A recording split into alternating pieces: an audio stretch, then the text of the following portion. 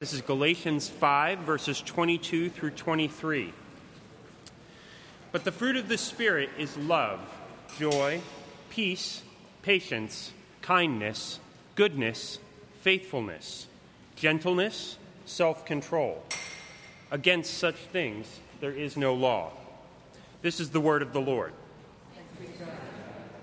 I'd like to introduce our speaker today. Today we're going to welcome Jim Anger as our preacher. Jim is going to be the church planting pastor for Liberty Collingswood, the newest Liberty church plant. He, his wife Emily, and their 4 kids are getting set up in Collingswood. So I would ask you to welcome him this morning. Additionally, Jim is a friend of mine from when they and I both lived on the same street in West Philly, so he's very familiar with West Philly and Philadelphia in general. And I can attest to their hospitality, their hilarity, and their love of a good Sazerac. So get to know them, and Jim, welcome this morning. Hi, everybody. I'm Jim. Good to see everybody. Oh, okay. Got it. Okay. So, if any of my jokes bomb, I'm just going to say, hey, Dave said that I was hilarious. That's supposed to be, talk to him. He said I was funny. Okay. Is this about the right? Who knows? Yeah. Okay, just FYI, Dave, or let's do a mic check. Am I talking too loud or too soft? Can you hear me? Okay, good. The real story is that the power actually came back on 2 days ago, but I asked the staff to keep the power off to highlight how versatile and humble I am, that I can preach in any circumstance at all. So here we go. Yeah, how's it working? So far, so good. Maybe. So we are residents of New Jersey as of 3 weeks ago. Come visit Collingswood. And like Dave said, I am the church planting pastor for Liberty Collingswood. And it's funny because there are neighbors and stuff that ask me as we've moved in and stuff, so what do you do? Why'd you come here? And I say, well, I'm a pastor. And they say, okay, what church do you pastor? And I kind of say, I don't pastor a church. I don't have a church. And they say, wait, but you just said that. And so I explained that there's no church in Collingswood yet, but by the grace of God, he will raise up missionaries, people to live for Jesus and be the very presence of Jesus and loving and speaking and serving in Collingswood, in that area of southern New Jersey, for the good of the kingdom of God. And just by way of blurb, we are having prayer meetings that are going to lock into an every other Monday evening schedule. So if you want to come out and pray with people that are already praying for God to do a work here, just come on out. And I am Jim at liberty.org, so just give me an email if you want more info. And we'll go from there. It should be fun. But part of not having an actual church to pastor right now is that I can be a little bit of a free agent and preach in different contexts. And I was grateful that Scott and the elders asked me to come here to preach to you this morning. Very nice, very fun. And Scott said, okay, we're preaching in the fruit of the Spirit. And I said, that sounds good. What do you want me to preach on? And he said, the last 2, gentleness and self-control. And honestly, I had a little bit of a letdown with gentleness and self-control because I felt like I was getting like the caboose of the fruits of the Spirit, the ones that are kind of lame compared to some of the others. So like love, joy, peace, the beginning of the fruit of the Spirit that Dave read, those are awesome. And I think they're compelling, they grab you, they're powerful. And self-control and gentleness, not so much really, right? But I think God had a plan in all of the different, the leadership retreat this weekend for Liberty Fairmount and our being here, etc. I was kind of disappointed that I got the caboose of the fruit of the Spirit. But then I looked at my life, and so we've been moving, it seems like, for half a year. A family move cross-country with 4 kids isn't just like, I got another apartment a couple blocks away. Can somebody move my couch? It's a bigger deal than that. I probably shouted at my kids more in the past 2 months than I have in the previous 5 years. And I've probably been more testy with my wife, Emily. She still loves me. There in the back. Love you, baby. I've been testier with her in the past 2 or 3 months than at any other period in my marriage. So kind of ironically, Scott asked me to preach on gentleness and self-control. I thought it was a letdown. But then thinking through the recent history of anger, these are the 2 fruit of the Spirit that I really need.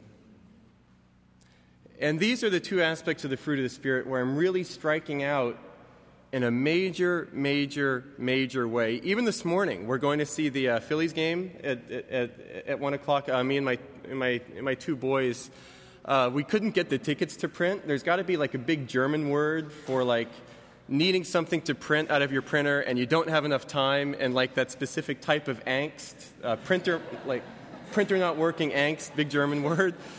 So it was like total stress and pandemonium trying to get out the door to church, but not having the Phillies tickets. So all over again, I was shouting at everybody, not exercising gentleness and self-control. So I need this fruit.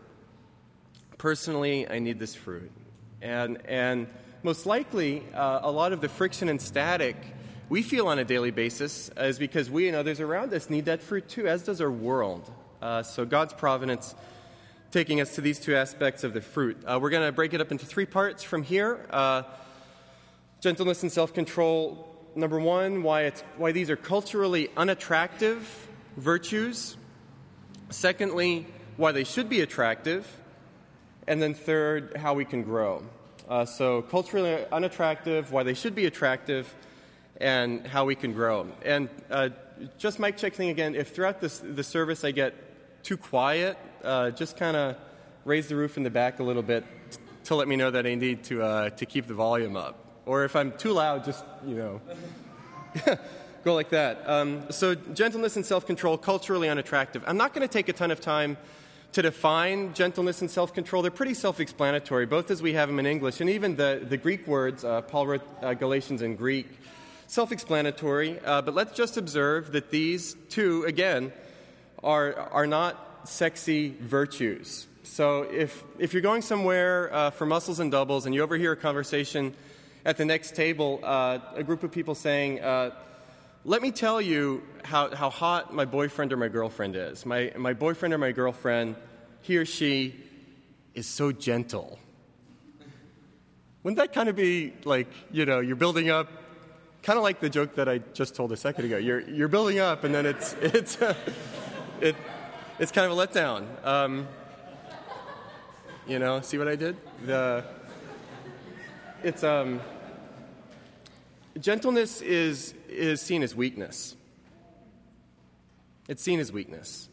A book that was written, I think, in the 1970s. I like to read a lot of fiction. An author named James Salter wrote a book called Light Years. And just in the middle of the book, here's a description of somebody. He had friends, speaking of one of the characters. People admired his work. He was, after all, a good father. That is to say, an ineffective man. Real goodness was different. It was irresistible, murderous. It had victims like any other aggression. In short, it conquered. But we must be vague. We must be gentle. So you hear the sarcasm there. Gentility as a virtue is for weak and ineffective people. But that's not really the biblical picture. For example, Jesus is gentle. He says in the Bible, he says in the New Testament, "For I am gentle." But in one of the places where we read the context of Jesus saying that he's gentle, from Matthew chapter 11, "Come to me, all you who labor and are heavy laden, and I will give you rest. Take my yoke upon you and learn from me, for I am gentle and lowly in heart, and you will find rest for your souls." Is that kind of gentleness from Jesus really a bad thing? And also, as we see Jesus in the narratives of his life, living gentle Jesus, being gentle doesn't mean that you're a wimp and lack power. The same Jesus, we read about him in Mark, and he looked out at them, the Pharisees, with anger, grieved at their hardness of heart, and said to the man with the withered hand, "Stretch out your hand." He stretched it out, and his hand was restored. This gentle Jesus was full of power. And this gentle Jesus is the same that cleansed the temple and drove out the money changers. So I think at the very least, as we have some cultural cognitive dissonance. Is gentleness a good thing or a bad thing? Looking at Jesus, who is gentle, among other things in the gospel, should cause us to rethink a little bit, although still face value may be culturally unattractive. And then self-control. When I was meeting with Dave and some other people in the upper room, is that what it's called? In the upper room before the service, Dave said that he was going to do a Fabio imitation. No, he said he was not going to do a Fabio. Sorry, I remember that wrong. Do we remember Fabio, everybody? I'm a child of the 90s, so Fabio was big then, the long-haired Italian buff model. So picture Fabio, and I'm going to do my best Fabio imitation. Not that he would actually be hired to do this now, but I just like Fabio. It's a thing. Come to Liberty. He's going to be our worship director at Liberty Collingswood. Played on alternate Sundays by me and Todd Putman. Will be Fabio. You're not going to have Fabio say, "I am coming out with a new fragrance line. The name of my new fragrance line is self-control." Not a sexy virtue at all. And like a little more seriously than that, in our current cultural moment, self-control can be looked at with a lot of suspicion. It's repressive. If you exercise self-control, you are a self or others repressed person. One of the musical genres I like from a little while ago, vintage funk. Does anybody know Charles Wright and the 103rd, the Watts 103rd Rhythm Band? Their biggest hit in the late 60s was Express Yourself, if you know the song.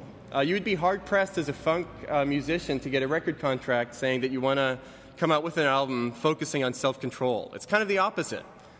It's express yourself. And if you exercise self-control and rein yourself in existentialist terms, that you're exercising bad faith. That's not who you are. You've got to be who you are. And so here is Paul saying, we need gentleness.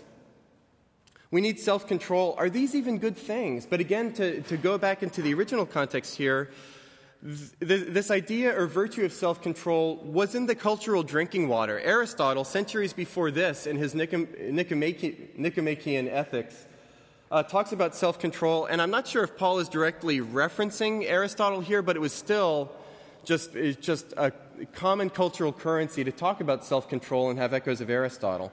For Aristotle, self-control meant you still had passions.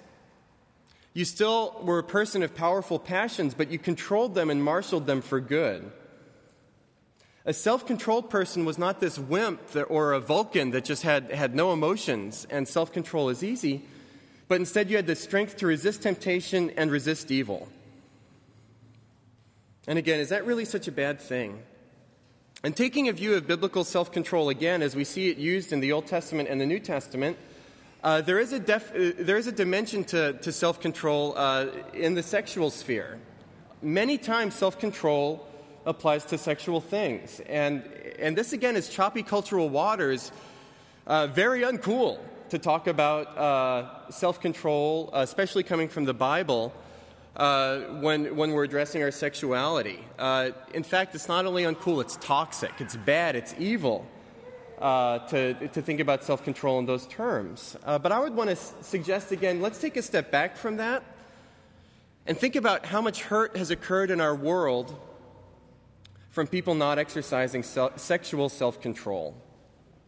Things like rape and abuse and human trafficking, or maybe less dramatically, but just as hurtfully, how many relationships and families have been wrecked by pornography or affairs when self-control sexually was not exercised. So do we really want to dismiss this idea of self-control as being a virtue that's antiquated from an earlier time, completely culturally unattractive to us now? Let's get rid of it. It might be harmful for us. Which leads us into why gentleness and self-control should be attractive to us, even living in this cultural moment. Let's reflect and even admit that a lack of gentleness and self-control wrecks our world.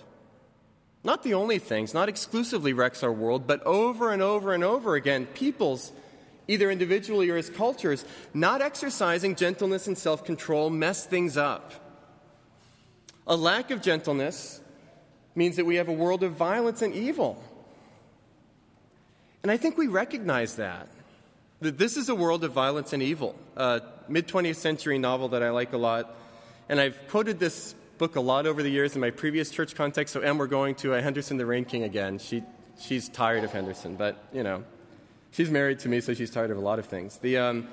Saul Bellow wrote Henderson the Rain King, and one person tells Henderson, the main character, at one point, "Oh, Henderson, man cannot keep still under the blows. Those primeval blows everybody still feels. So the people are flinching yet. All wish to rid themselves and free themselves and cast the blow upon others." Saul Bellow is deceased now. He's a person that, by his own statement, said that he had no religious affiliation or convictions at all. But still, one of his main characters recognizes that we all flinch under blows that have been given to one another, and we try to hit other people with it. Or Vladimir Nabokov, mid-20th century again. Panine, another book, and that main character says, "Some people, and I am one of them, hate happy endings." We may or may not agree with that, but Panine goes on to say, "We feel cheated because harm is the norm." That's our world. Harm is the norm.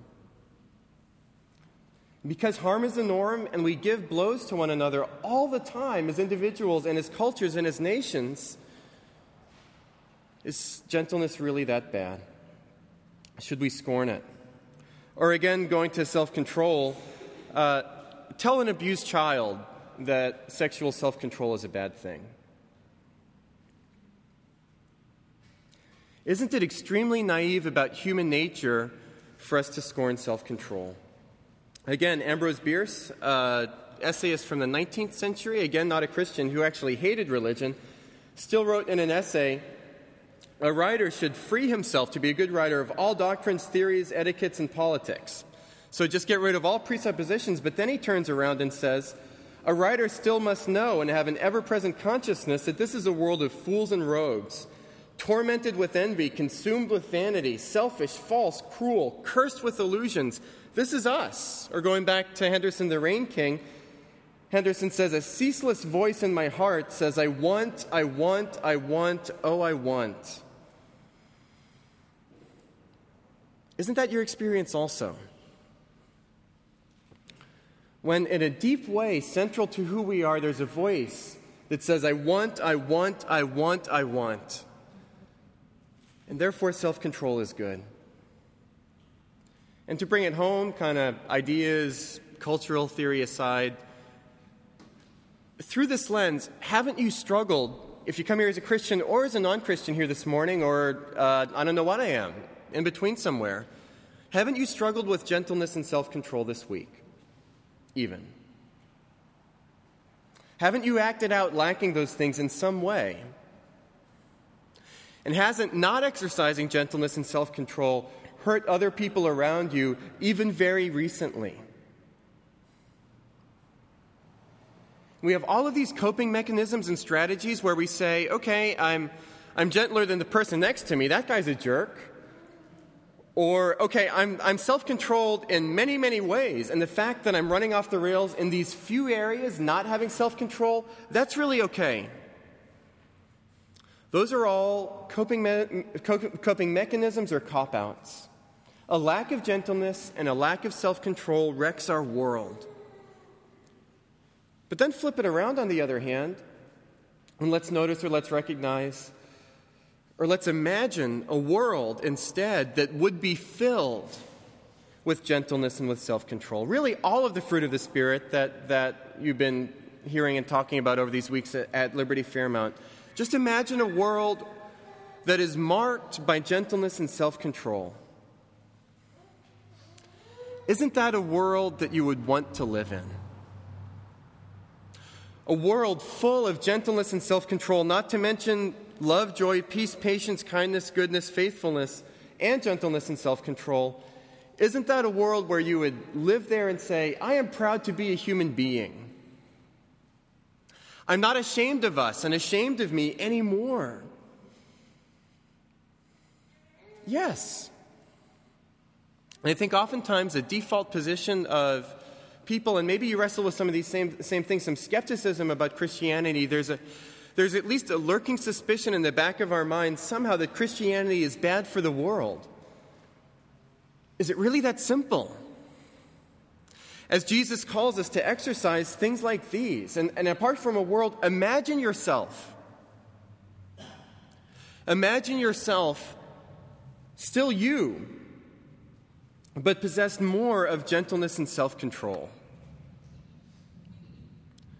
Wouldn't you be a better person if that were true of you? Or think about your past, maybe your recent past, maybe your past.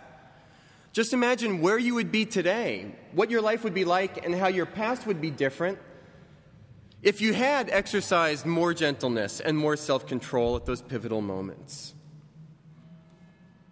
Wouldn't you be a whole person? Wouldn't we be a whole world?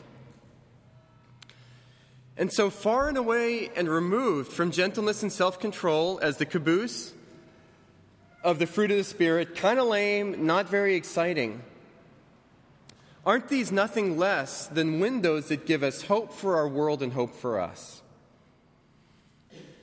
So then how do we grow? Well, let's put it this way. Here's how we don't grow.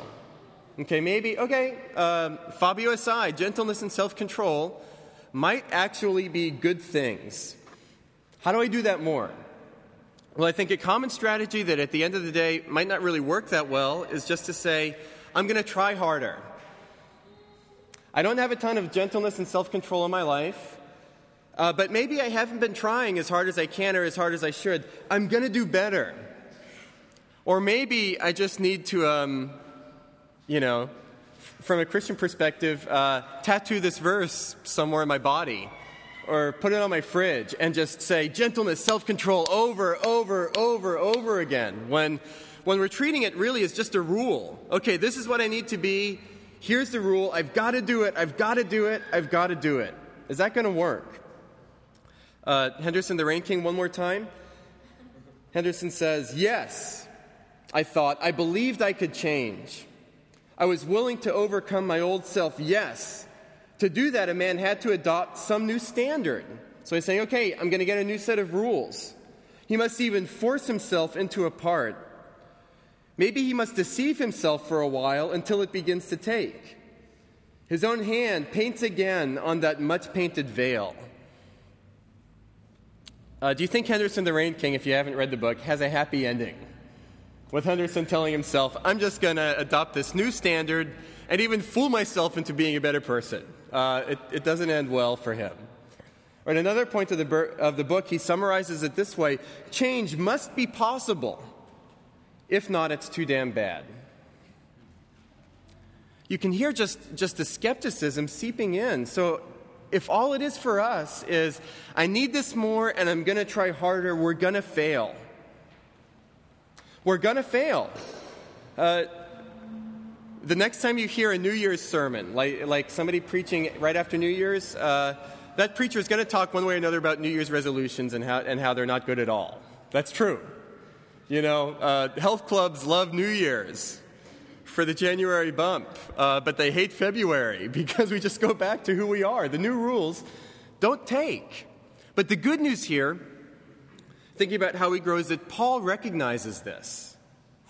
In all of Paul's theology, Paul's a wonderful theologian of Jesus. Paul knows, even as he's listing out all of these different fruit of the Spirit, he understands that just getting the Galatians 5 tattoo in itself is not going to work. Very interesting. And Dave read this last part of verse 23 also. Commentators aren't quite sure what it means, but after Paul lists out gentleness and self-control and all the rest, he says, against such things there is no law. What do you think that means? All of these 9 aspects of the fruit of the Spirit, against such things there is no law.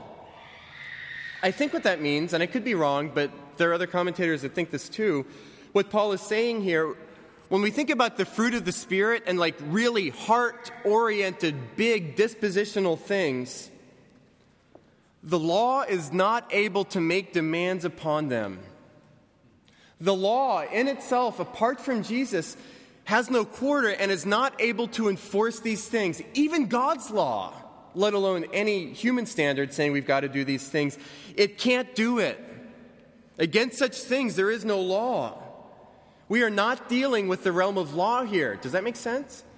We're dealing with the realm of the heart enabled by God's Spirit, and that's a totally different thing. And even according to our intuitions again, isn't this why religious people are grotesque to us? Whether it's a hyper-spiritual, really legalistic Christian person or any type of religion, all about law.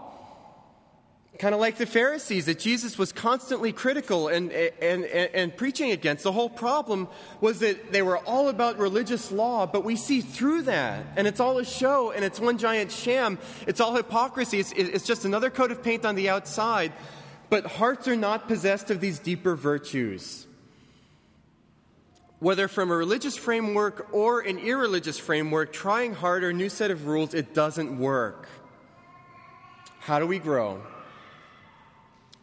Instead, I think this is the biblical understanding, and the Pauline understanding here. It's not what we do, it's what we receive. And that is a completely different thing. If you want to grow in the fruit of the Spirit, receive the Spirit. If we are seeking to grow in the fruit of the Spirit of Jesus Christ, receive Jesus. And that's even built in to this image of fruit itself. Biblically speaking, what is image? And I went back and listened to one of Scott's sermons on fruit of the Spirit. It was really good, but I didn't go back and listen to the others. So maybe Scott or somebody else talked about this at some point. Sorry if I'm repeating. But if we think about fruit as a biblical image, what is that?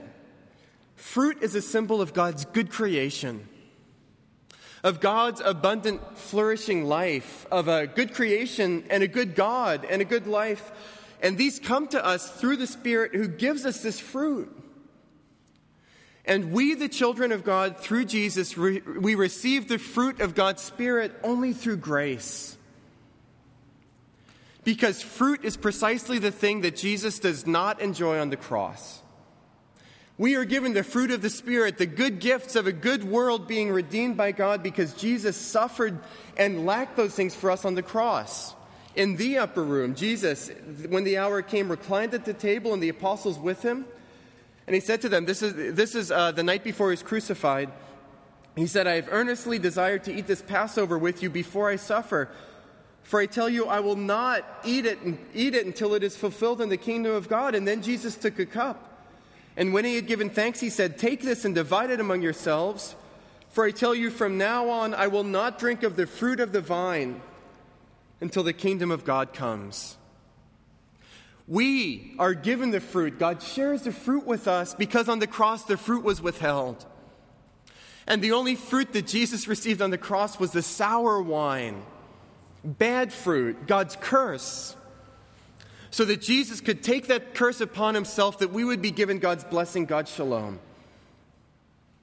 And we see on the cross of Jesus where he died and rose again, God's reckoning with evil. He takes it seriously.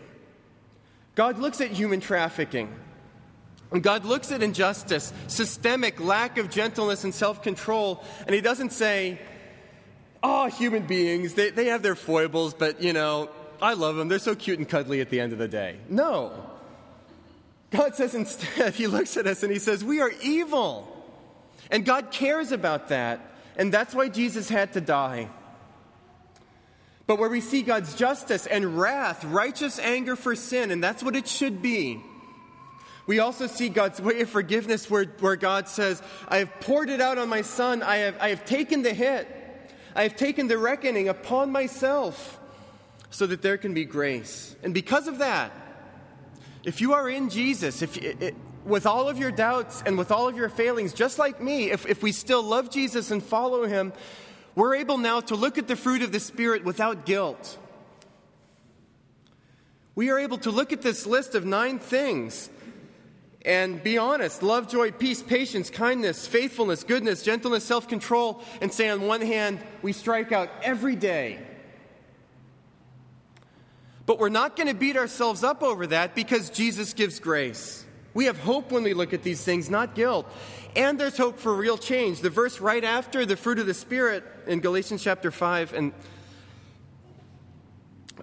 sorry if I'm talking too loud. It's still a microphone thing. I don't know how loud I can go here. But right after verse 23, Paul says, "And those who belong to Christ Jesus have crucified the flesh with its passions and desires."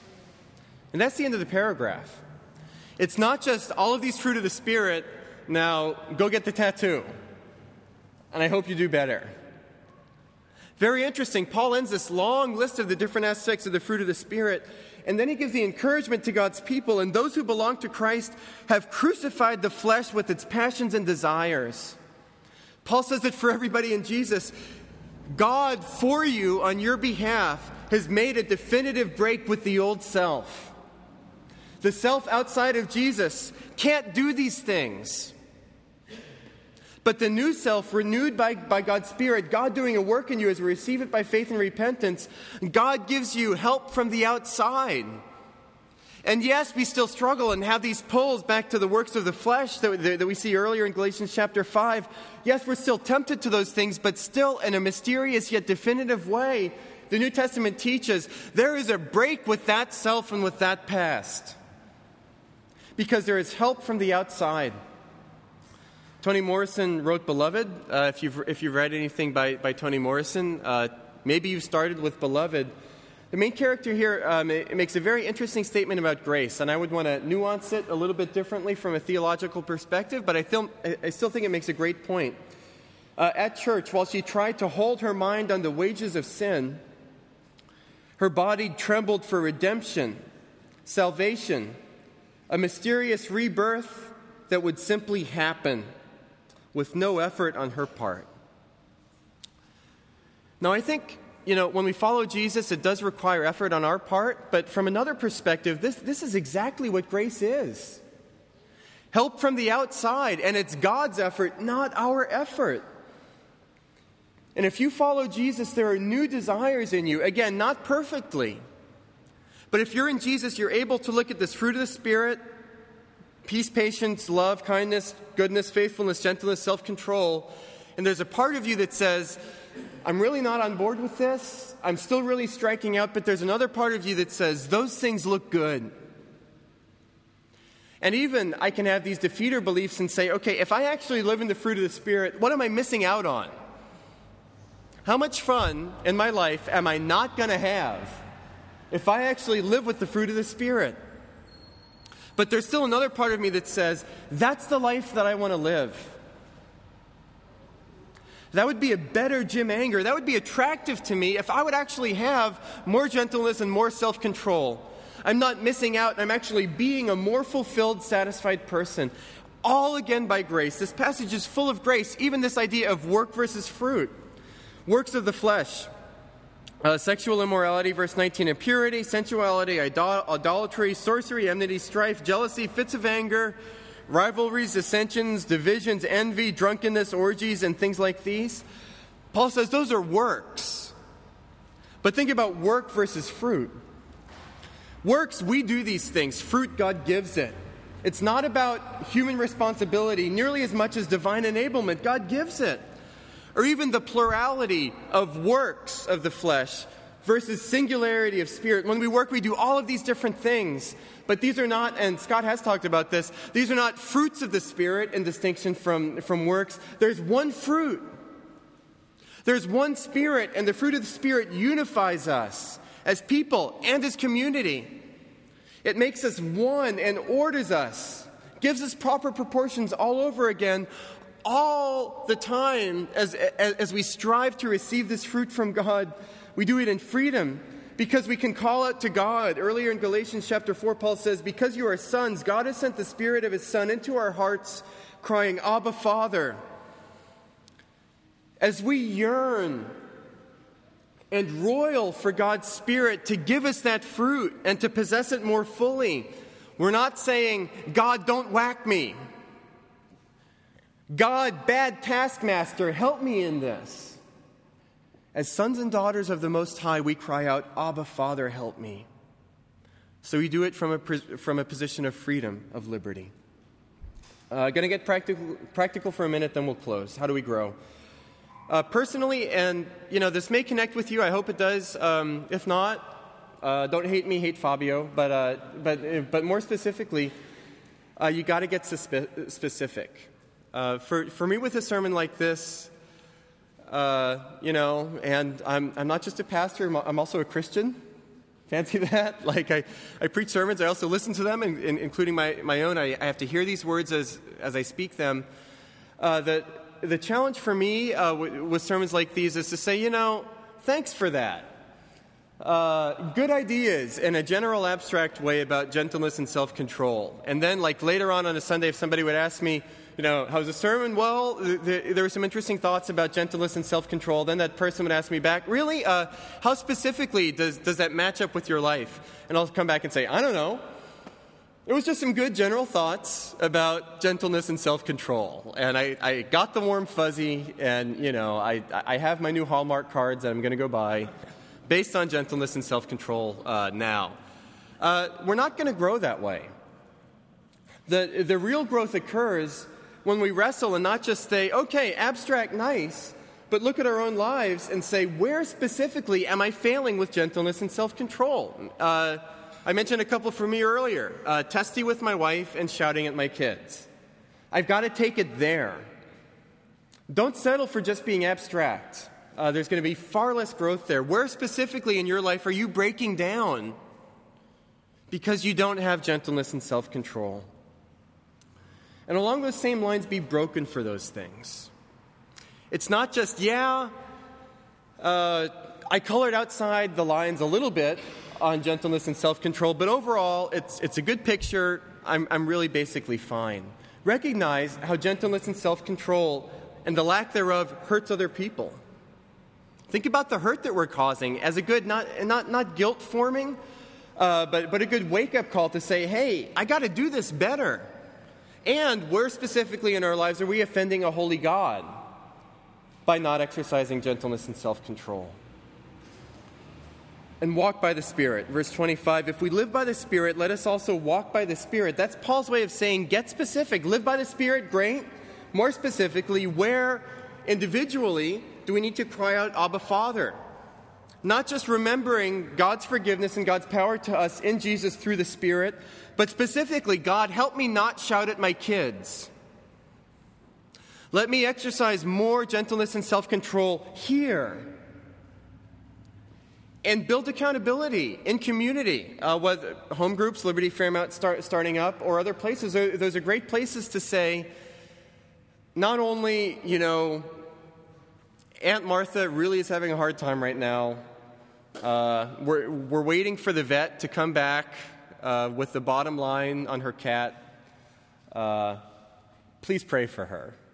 Apologies to Aunt Martha and to cat lovers there, but these are the contexts also where we say, I need accountability in a real way, and I need your prayer for these real things. And if you're skeptical about Christianity, consider coming under Jesus so that you can know this power in your lives. And it's not just for you as individuals, not just for Liberty Fairmount as a church, not just for the Liberty Network, but even more broadly than that, this city needs people to exercise this fruit. Philadelphia and this region cries out for gentleness and self-control. Will we be sowers of this fruit, of these things, for this city and for the good of many? How we live matters for mission. Do not separate biblical ethics from biblical mission. If we are failing and dropping the ball on the fruit of the Spirit, including gentleness and self-control, that's not just an ethical failure, that's a missional failure. As we set up light to a dark and dying world, and even globally, we cry out and we lament, God, we don't see it. God, on one hand, we believe that the power and renewal of the living God, the creator of the heavens and new earth, have broken into the world in a new way in Jesus. But Father, there is so much darkness. We cry out, we lament, we work, we do.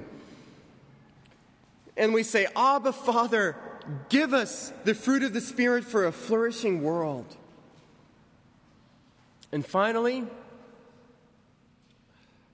The fruit of the Spirit here in Galatians chapter 5, it's not only standard, it's not only resources for God's presence, but it's a gracious promise from God. That one day,